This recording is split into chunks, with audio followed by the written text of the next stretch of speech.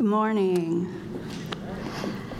I've been really excited about the opportunity to come up here and teach, and I've known about it for a while, and this will actually be my third time teaching here at Eagle, and I was feeling pretty good about my sermon and just like ready to do it, and then Eric called me into his office on Thursday, and was like, hey, I want to talk to you for a minute, and I was like, great, good.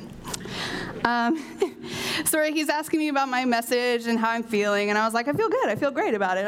We're in a good place. And he's like, okay, but you need to talk about yourself during this message. And I was like, okay. And in my mind, I'm like, I don't have anything to say about myself. He's like, people are getting to know you. They want to hear about your life. They want to hear about your stories. Like, this is an opportunity for people to get to know you, so you need to be sure to talk about yourself. And so we talked about that for a long time. And I'm like, yeah. Like, okay, yeah, that's fine. And in my mind, I'm like, I have nothing to say about myself. I am not that interesting. But the message that I'm giving this morning has become very personal to me, and I'm excited to share it with you. So we're going to be in the book of Philippians, chapter 3 specifically. But before we jump in, there are a few things we need to know about Philippians. So the church in Philippi was actually the first church in Europe. It was the first church on European soil. So thank goodness for the church in Philippi, because that's how the gospel started spreading west and got into Europe, and was spread to not just the Jews, the Gentiles also.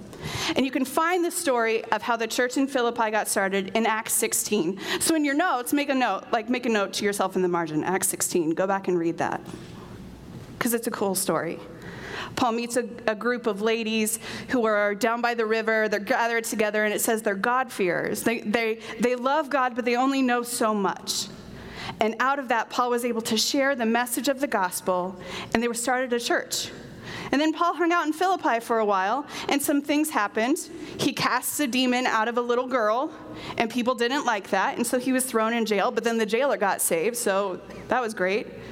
And so the church in Philippi got started, and Paul has this really great relationship with this church. So the letter to the Philippians is a friendly letter. He loves them. They love him. And this was not always the case for Paul.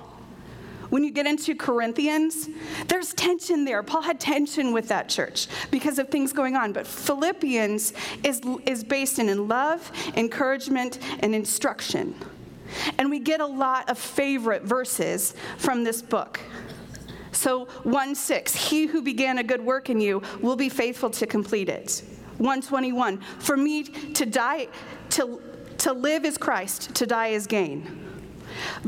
Chapter 2, verses 1 through 11, we've encouraged our students to memorize that for camp, and they get a discount if they do. But it talks about Jesus, who did not count equality with God something to hold on to, but was willing to take the form of a man and come to earth, and was obedient to the point of death. It's a great passage. 4:6 tells us, do not be anxious about anything, but pray about everything. 4:13 is a favorite for people who don't even go to church. I can do all things through Christ who strengthens me. There's good stuff. There's a lot of good stuff in Philippians. But then we get overarching themes of joy and unity and servanthood and humility and suffering, the things that you generally write to your friends about. So I've been spending a lot of time in Philippians because there's something there that I just can't get past. There's something there that I've been wrestling with for a long time, and I get to share that with you this morning. So we're gonna settle in chapter 3. If you have a bulletin, the whole passage is in your bulletin. We're looking at verses 1 through 11. And it'll be up on the screen. But I've titled this message, The Answer is Always Jesus. And part of it is because of that Sunday school trope, that old spaghetti. Like, if you don't know the answer, just say Jesus. You're probably going to be right. And as a little pun, a little forward-looking ahead, no surprise, the answer to every one of the points in your bulletin is going to be Jesus. It's easy, but we're going to get there. So let's read the passage first, because there's a lot to grab a hold on here. And I want to take it all in one sitting. And the thing about Paul is that even verses 1 through 11 is 11 verses. It's like 3 sentences. Paul, when he writes, his sentences go on and on and on. So a lot of ideas are in here. So stay tracking with me. Let's start at verse 1. It says, "Finally, my brothers, rejoice in the Lord. To write the same things to you is no trouble to me and is safe for you.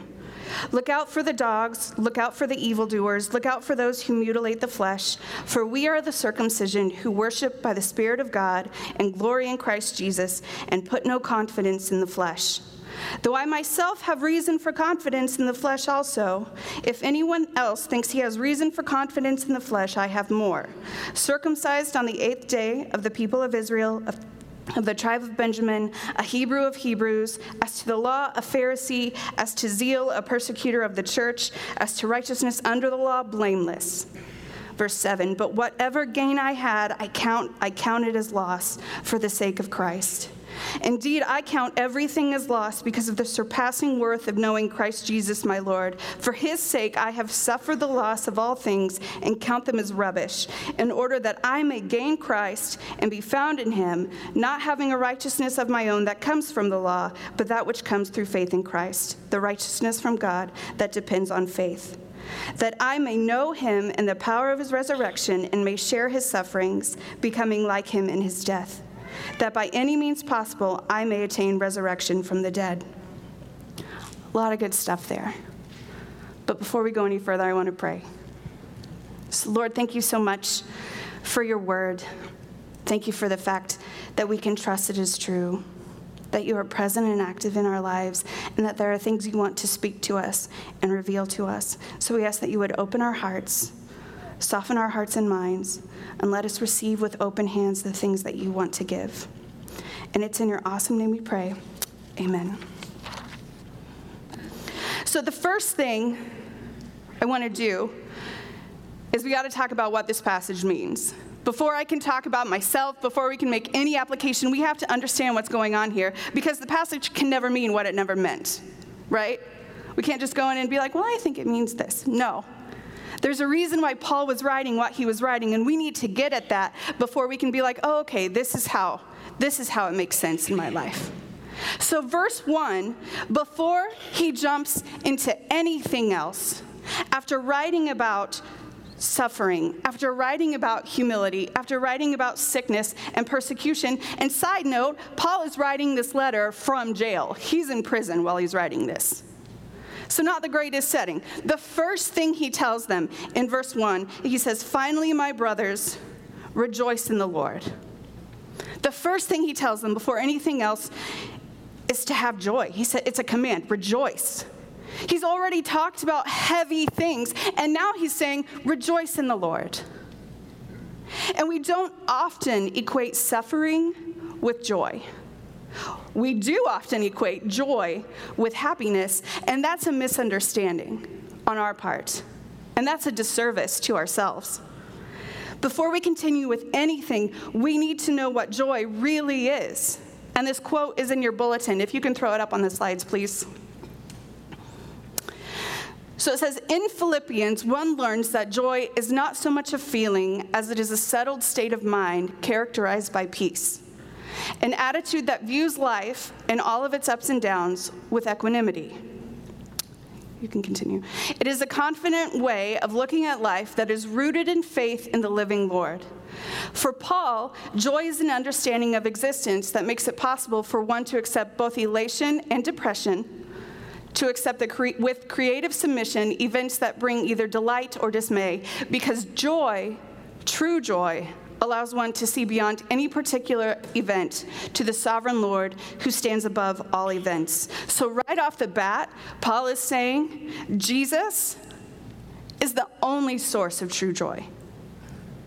Immediately, after talking about all the things that he's talked about, before he goes on to anything else, he's saying, look, Jesus is your source of true joy. Rejoice in the Lord.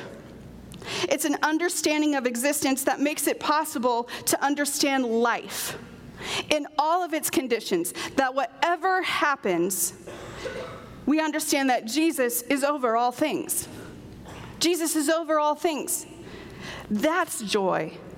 That's the peace that passes all understanding, because the perspective is not whether or not I'm happy, like do I feel good in this moment. The perspective is Christ is seated on the throne for eternity. He is sovereign over all things. I can continue because he is my source of joy. He is my source of peace.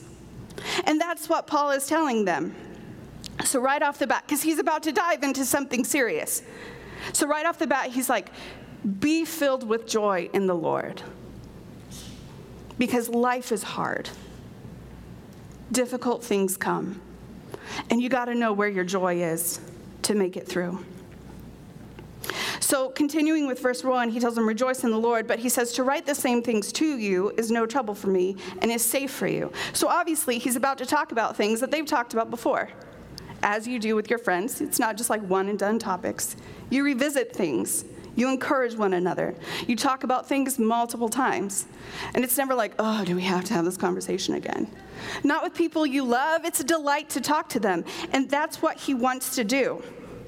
So verses 2 and 3, he just jumps right in. He says, look out for the dogs. Look out for the evildoers. Look out for those who mutilate the flesh.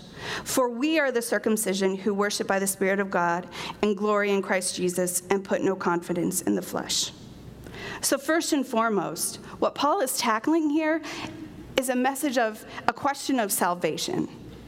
So when he started the church in Philippi, preaching the message of Jesus, that Jesus is the one who saves us, another group came in after the fact, and they're called Judaizers. And these were people who preached a message of Jesus and.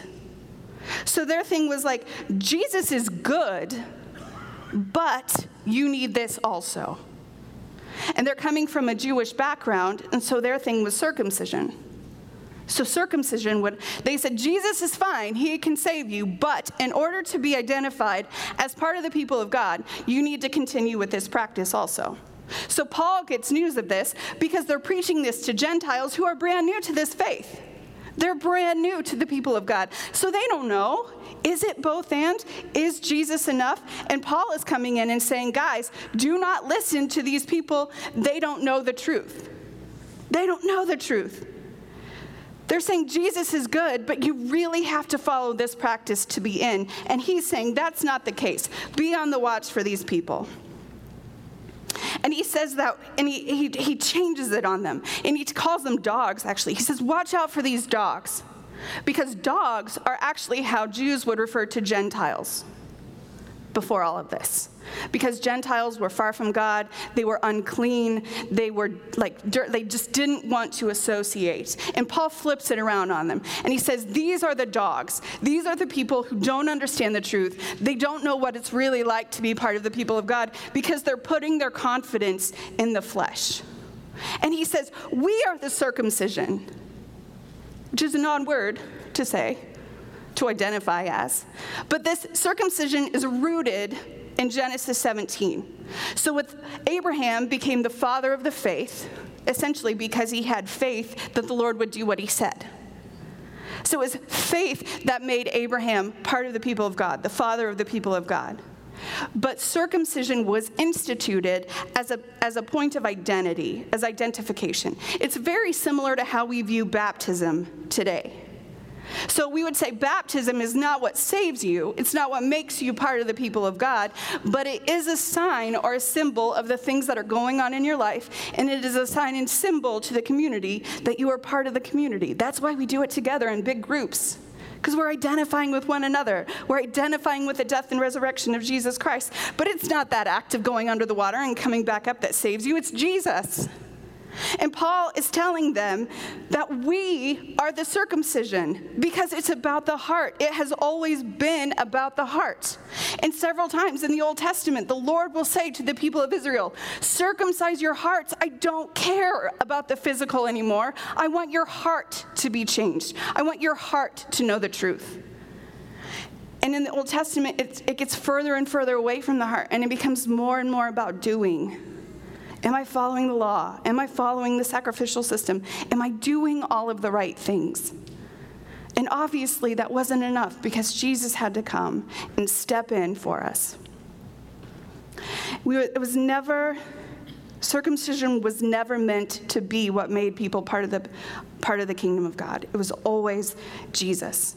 But this church is wrestling with it, and it's a question of salvation. And Paul comes in and says, look, we are the circumcision. He turns the tables. He says, we understand something that they don't. That we don't put confidence in the flesh. The flesh, the physical things we do, can only get us so far. He says we put our confidence in something else, and we worship by the Spirit, and we boast in Jesus Christ. That is our confidence. No physical act can do for me what Jesus has done for me. So when Paul is talking about the flesh, it's a very New Testament word. We don't really talk that way anymore. So when we're talking about the flesh, we're talking about the physical world, the physical self, a human foundation. And he's saying our physical self, the things we do, can only take us so far. And they don't get that. But we get that. That's what he's saying. We get that because we worship by the Spirit and we glory in Jesus Christ. We understand that Jesus is the only source of true confidence. And here when he's talking about confidence, he's talking about a guarantee of faith, a guarantee of salvation. Jesus is our source, and we put our faith and trust in him. So Paul is saying, don't listen to these people. You got to stay true to what you know, and that's the fact that everything is Jesus. Everything is Jesus. But he doesn't just stop there. In verse 4, he says, though I myself have reason for confidence in the flesh also, if anyone else thinks he has reason for confidence in the flesh, I have more. Circumcised on the 8th day of the people of Israel, of the tribe of Benjamin, a Hebrew of Hebrews, as to the law, a Pharisee, as to zeal, a persecutor of the church, as to righteousness under the law, blameless. Paul understands what it is to put confidence in the flesh.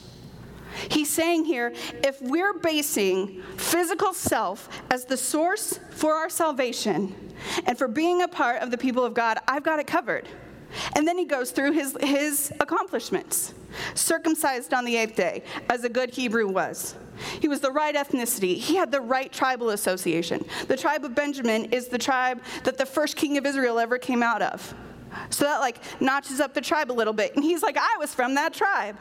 He was Hebrew, born and bred. He had the right education, the correct passions. He knew the right things, and he did them. But it only got him so far. Something happened to Paul that changed his message and changed his mind. And that we see that happen in the book of Acts. And we're not going to go over the whole story. But something happened with Paul. He glosses over it briefly. He says, as to zeal, I was a persecutor of the church. And we see this in Acts 7 through 9. So Acts 7, we see the first martyr ever. It's Stephen. He gets stoned to death because of his faith in Christ. And that's the first time we see Paul show up. But his name wasn't Paul, it was Saul. So Saul is at this scene.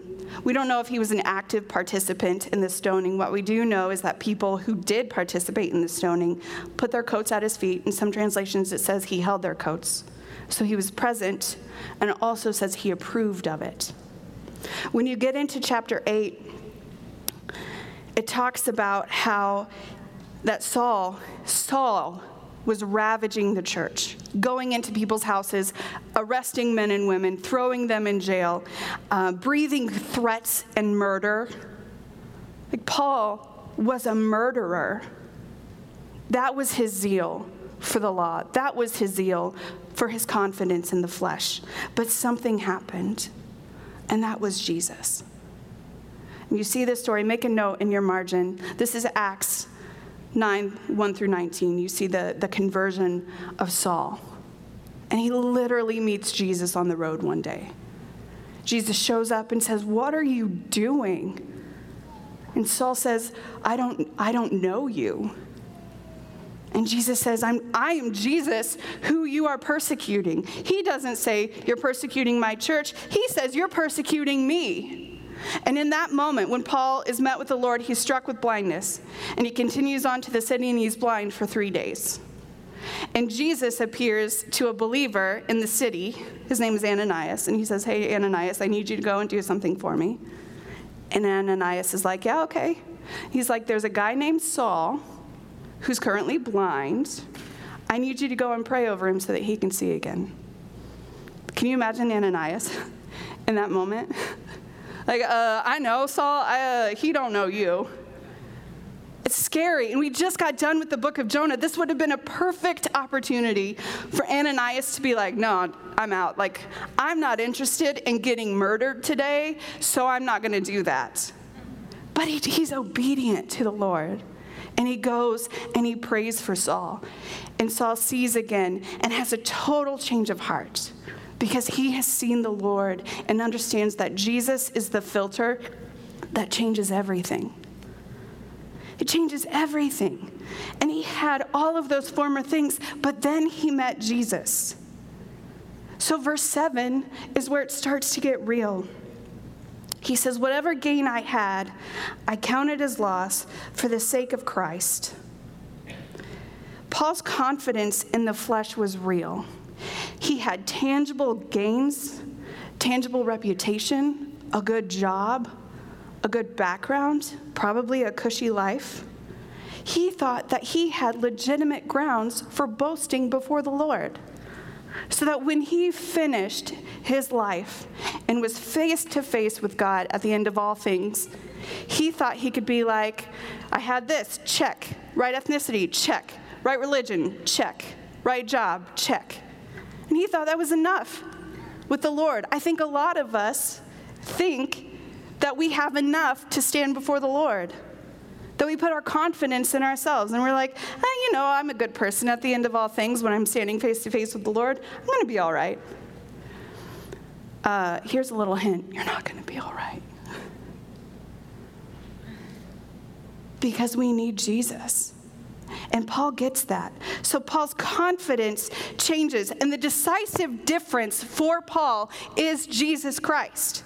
He realized the tangible things he put his confidence in were nothing when faced with Jesus, when faced with the reality of the risen Lord.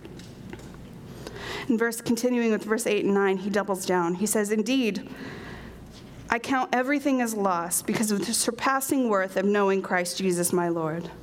For his sake I have suffered the loss of all things and count them as rubbish in order that I may gain Christ and be found in him, not having a righteousness of my own that comes from the law, but that which comes through faith in Christ, the righteousness from God that depends on faith. So he doubles down. He counts it as loss. But not only that, he says, I've suffered the loss, and I consider everything else that I used to know, all the things that I used to have that I thought were gains, he calls them rubbish. And in the Greek, this is actually a vulgar term. It's like saying they were excrement or filth, rotting food. In other words, he's saying what I had is disgusting compared to knowing the surpassing worth of Jesus Christ. Now, Paul is not saying, and I don't want to get hung up on this, and I don't want you guys to get hung up on this. Paul is not saying that those things in and of themselves were bad. His lifestyle was not bad. Well, the persecution of the church, that's not great. But like being Hebrew, coming from a certain tribe, being a Pharisee, loving the law, those things in and of themselves are not bad. What he's saying is that his confidence in those things equates to garbage because of Jesus. Because Jesus is the lens that changes everything. But this is so we have confidence in Jesus, but confidence leading to what? We find that out in verse 10. He says, that I may know him and the power of his resurrection and may share his sufferings, becoming like him in his death, that by any means possible I may attain the resurrection from the dead. So Paul has already talked about the incomparable value of knowing Jesus. He says this in verse 8. But here he says that his goal is to know Jesus fully. He wants to know Jesus fully. His desire is to understand and experience the life-giving power of God. So in your Bibles, circle that know. So in verse 10, that I may know, circle that, highlight it, I don't care. And in the margin next to it, I want you to write understand and experience, because that's what know means. When Paul is talking about, I want to know Jesus, he's saying, I want to understand and experience Jesus every day. There's always more to know. Understanding and experiencing these things in everyday life, that I may know the power of his resurrection and may share in his sufferings, becoming like him in his death. So by drawing attention to the power of the resurrection, it's not just the idea of the resurrection. What Paul is targeting here is the might and power of God that was present in the resurrection. By saying that first, I want to understand the might and power that was present at the resurrection, that I may share in his sufferings, becoming like him in his death. Nobody likes talking about suffering. Nobody does. We're not talking about major suffering here, though he's writing this from prison. He's talking about the daily afflictions of life, the troubles, the problems, the heartache of life. He's saying, I want to know and understand the power of the resurrection in my daily life. That's the surpassing knowledge of Jesus Christ, is knowing those things in our daily lives. This unmatchable and incomprehensible power that was present at that one event that changed everything for the rest of history, I want to know that in my everyday life. So that as I suffer, as things happen, that's the source of my hope. That's the source of my confidence. That's the thing that I'm pushing toward. I want to live in and understand that so that I can bear the things that come until the day I die. In verse 11, he says that by any means possible, I may attain resurrection from the dead. Paul doesn't doubt where he's going. He's not saying, I'm going to do what I can, what I have to do so that I can be, at the end of all things, I get to be part of that resurrection from the dead. He knows. His confidence is Jesus. He knows what's coming. He just doesn't know how it's going to unfold. Life is a mystery. You don't know what tomorrow's going to bring.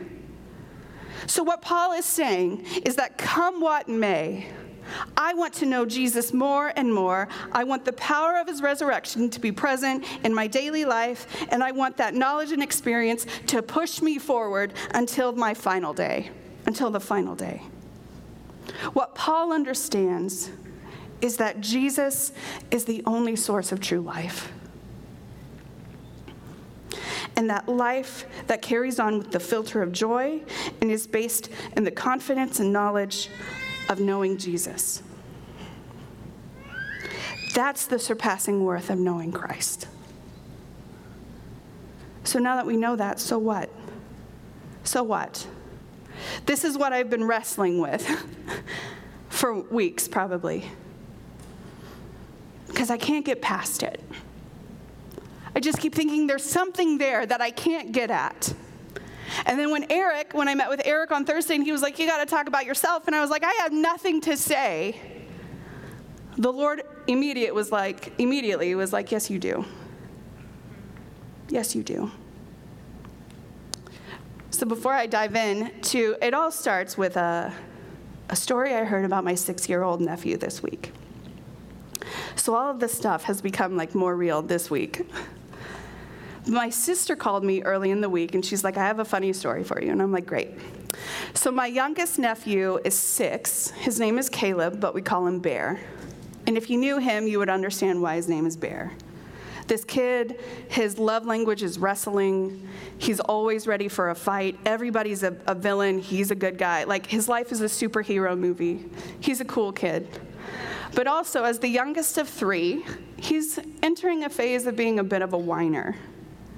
So at 6 years old, the whining is pretty persistent. But early in the week, he was being very clingy to my sister one morning, and she's like, buddy, I can't, I have to go get ready. Everybody's getting ready. And his dad was like, Caleb, you got to go find your socks, buddy. Put your socks on because we're getting ready to go. And Caleb, it was too much. It was too much for him. And he just like broke down and he said, why does it feel like I have to do everything myself? So my sister is telling me this story, and I'm like, oh man, I get that feeling. And she's like, well, you're an adult. You do have to do everything yourself. He's 6 years old. He can find his own socks. But it's that feeling of like, I have to do everything myself. And as soon as she said that, well, you do everything yourself. I was like, yeah, I do. I am self-sufficient. I take care of myself. I'm on my own, so if I don't do it, it doesn't get done. And this week, as I've been going through this, I started to realize, I've got a lot of confidence in self. And I imagine I'm not the only one. I rely on myself a lot. And that in and of itself is not bad. You have to do things to get things done. That's not bad. I'm a doer. I achieve things. I get stuff done. But I have a lot of confidence in that. And when my confidence is in that, I get weary really fast. Or I get resentful. Or I break down. And then I come to the Lord in crisis mode. So the lesson that I have been learning for the past 8 months, it started in October, was the Lord very clearly saying to me, you do not ask me for help. And in my mind, I'm like, yeah, I do. I ask you for help all the time. When I'm in crisis mode, when the world is falling apart, when I have been chipped away at for so long that I can no longer function like a person, that's when I ask the Lord for help. And it became a recurring theme in October, and honestly, it's been an ongoing theme for months, recurring in my journal. It's sort of embarrassing to go back. Ask me for help. Ask me for help. Engage me in your life. Ask me for help. And I haven't. Until I hit that crisis mode. Because I get into the mode of operating. I'm doing things, I'm okay. Until I'm not okay. I even had a dream from the Lord, the first time this has ever happened, from the Lord, about the Holy Spirit showing up in my life and calling me out, saying, I have things you need and you're not asking for it. That's been the recurring theme. You're not asking me. You're not engaging me in your life. And we're going to keep having this conversation until you do. And guys, that's where I am with this passage. That's why I can't get past mostly verses 8 and 10. Because Paul got something that we don't get. Paul understood that Jesus, yes, he's the source of our salvation. He's also the source of our life. Of our life. What would happen if we, as a body, started living like the power and might that was present at the resurrection was present in our daily lives? What would that look like? We talk about the resurrection, we love the resurrection, but only on Easter. What Paul gets, and I understand that Paul is not the most relatable. I get that. He had a serious conversion and a serious change of heart. But Paul's life, what he learns, what he grasps as true, does not have to be the exception. It can be the rule. Because what the Lord is saying to me, and I suspect also to a lot of you, is that I was not done with the life of Paul. I was not done with the book of Acts. I was not done with the New Testament church. The power and might of the resurrection is still present and active, and it's there for you to take. Ask for it. That's where I am. Is that where you are? Because he gives us these things freely, and he says it's here, ask me for it. And you know how it starts? Jesus, help me. That's how it starts. In every moment of every day, you can engage him in your life. And it doesn't have to be some kind of high and lofty prayer, and it doesn't have to be in some kind of crisis mode. Jesus, help me with whatever. And he's there, he's ready, he's just ready. Tap him in and see what he will do. Because the more you do that, the more you get to know him. And the more you come to realize that everything else I put my confidence in is nothing compared to the surpassing worth of knowing Jesus Christ every day. If we say everyday life with Jesus, what if we take that to the next level and say everyday life with Jesus and the power and might of the resurrection? Because that's Jesus. That's what Jesus wants to do. More together every day with the power of the resurrection. What would happen in our lives? What would happen in this church? What would happen in this community if we were people who trusted the fact that the Lord wanted to give us what he has? What would happen? And guys, I understand that starts with me. It starts with us individually, us engaging the Lord. But I want to live in and understand the power and might of the resurrection in my life so that I can bear the things that come. And regardless of what happens, I have joy and I have confidence in the fact that Jesus is the answer. It might be trite, but it's true. That Jesus is the answer. The worship team is going to come back up. We actually get to do a time of communion together, which I think is an appropriate response. What a great way to celebrate the fact that Jesus is the answer by remembering his death and resurrection, but also proclaiming the fact that power and might is still available to us. And all we have to do is ask. And he doesn't care if it's just Jesus, help me. He doesn't care. Because he wants to. He wants to give you what he has. And he wants to give it freely. We're also going to be singing a new song that's all about if creation can recognize the power and might of God, then so will I. But I want to take it to the next level and say that if Paul, who was a murderer, can understand the power and might of the resurrection, can live in light of that, then so can I. And so can you. And so we all can. But you have to start asking. Ask for it.